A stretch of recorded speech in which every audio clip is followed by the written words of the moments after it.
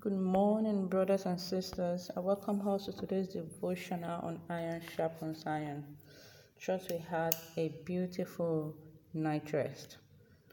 Today we continue with our reading from the book of Ruth, chapter 3 and chapter 4 from the Contemporary English Version.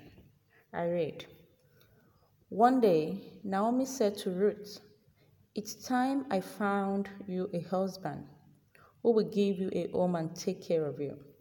You have been picking up grain alongside the women who work for Boaz, and you know he is a relative of ours. Tonight they will be threshing the grain.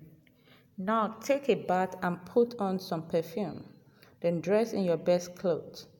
Go where he is working, but don't let him see you until he has finished eating and drinking. Watch where he goes to spend the night. Then when he is asleep, leave the cover and lie down at his feet. He will tell you what to do." Ruth answered, "I will do whatever you say." She went out of the place where Boaz was working and did what Naomi had told her. After Boaz finished eating and drinking and was feeling happy, he went over and fell asleep near the pile of grain. Ruth slipped over quietly. She lifted the cover and lay down near his feet. In the middle of the night, Boaz suddenly woke up and was shocked to see a woman lying at his feet. "Who are you?" he asked. "Sir, I am Ruth," she answered, "and you are the relative who is supposed to take care of me. So spread the edge of your cover over me." Boaz replied, "The Lord bless you. This shows how truly loyal you are to your family. You could have looked for a younger man, either rich or poor, but you didn't. Don't worry, I'll do whatever you ask. You are respected by everyone in town. It's true that I am one of the relatives who is supposed to take care of you, but there is someone who is an even closer relative. Stay here until morning, then I will find out if he is willing to look after you. If he isn't, I promise by the living God to do it myself. Now go back to sleep until morning." 14. Ruth lay down again, but she got up before daylight because Boaz did not want anyone to know she had been there.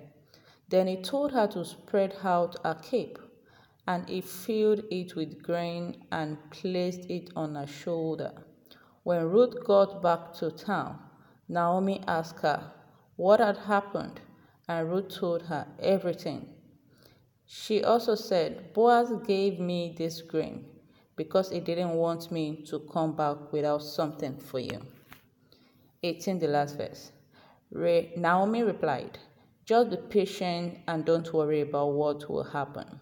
It won't rest until everything is settled today." Amen. Chapter 4. In the meanwhile, Boaz had gone to the meeting place at the town gate and was sitting there when the other close relative came by. So Boaz invited him to come over and sit down, and he did. Then Boaz got 10 of the town leaders and also asked them to sit down. After they had sat down, he said to the man, "Naomi has come back from Moab and is selling the land that belongs to her husband, Elimelech. I'm telling you about this since you are his closest relative and have the right to buy the property. If you want it, you can buy it now. These 10 men and the others standing here can be witnesses. But if you don't want the property, let me know because I am next in line." The man replied, "I will buy it." "If you do buy it from Naomi," Boaz told him, "you must also marry Ruth. Then if you have a son by her, the property will stay in the family of Ruth's first husband." The man answered, "If that's the case, I don't want to buy it. That will make problem with the property I already own. You may buy it yourself because I cannot." To make a sale legal in those days, one person would take off a sandal and give it to the other.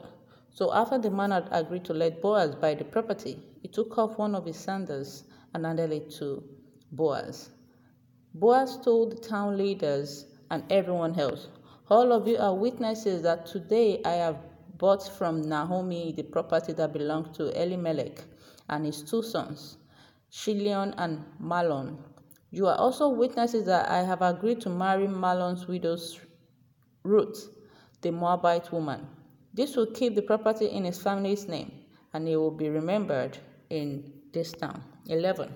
The town leaders and the others standing there said, "We are witnesses to this, and we pray that the Lord will give your wife many children, just as he did Leah and Rachel, the wives of Jacob.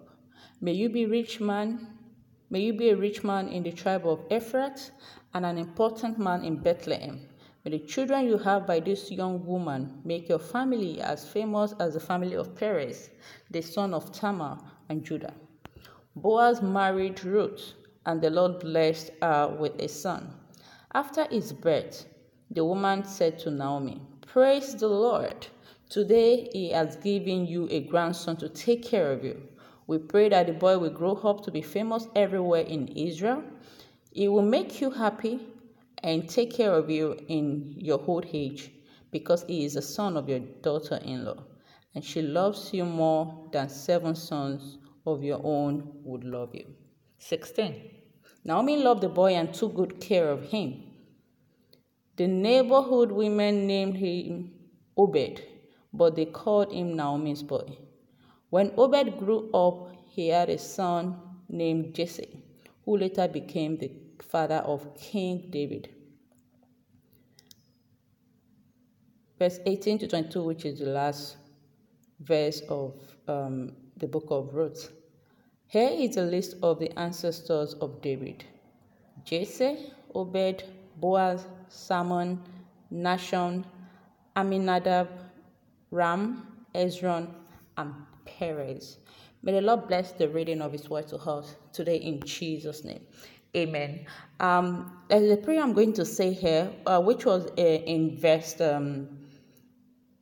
3, is what Naomi replied Ruth when she returned back from Boaz's farm, and when Boaz told her, "Okay, this is what we're going to do. We're going to talk to your relative, the closest relative first. If whatever they say, we would know." And Naomi replied in the verse 18, says, "Just be patient and don't worry about what will happen. It won't rest until everything is settled today." May I say this prayer to someone? I don't know what your expectations have been for this 2022. You've been expecting something. You've been praying to God for something. Whoever God has sent to you that is holding your blessings, that is holding that response, that answers you've been expecting, they will not rest until they say yes to you in Jesus' name. I decree and I declare again. I said that helper, that faithful helper, that faithful man God has sent to you, whether they have been busy or they went on another trip or they're on vacation, I said they will not have rest until they deliver the message God has sent to you in Jesus' name. So shall it be. In Jesus' mighty name I pray. Amen. Have a beautiful weekend, people of God, and I will see us on Monday by God's grace. Bye for now.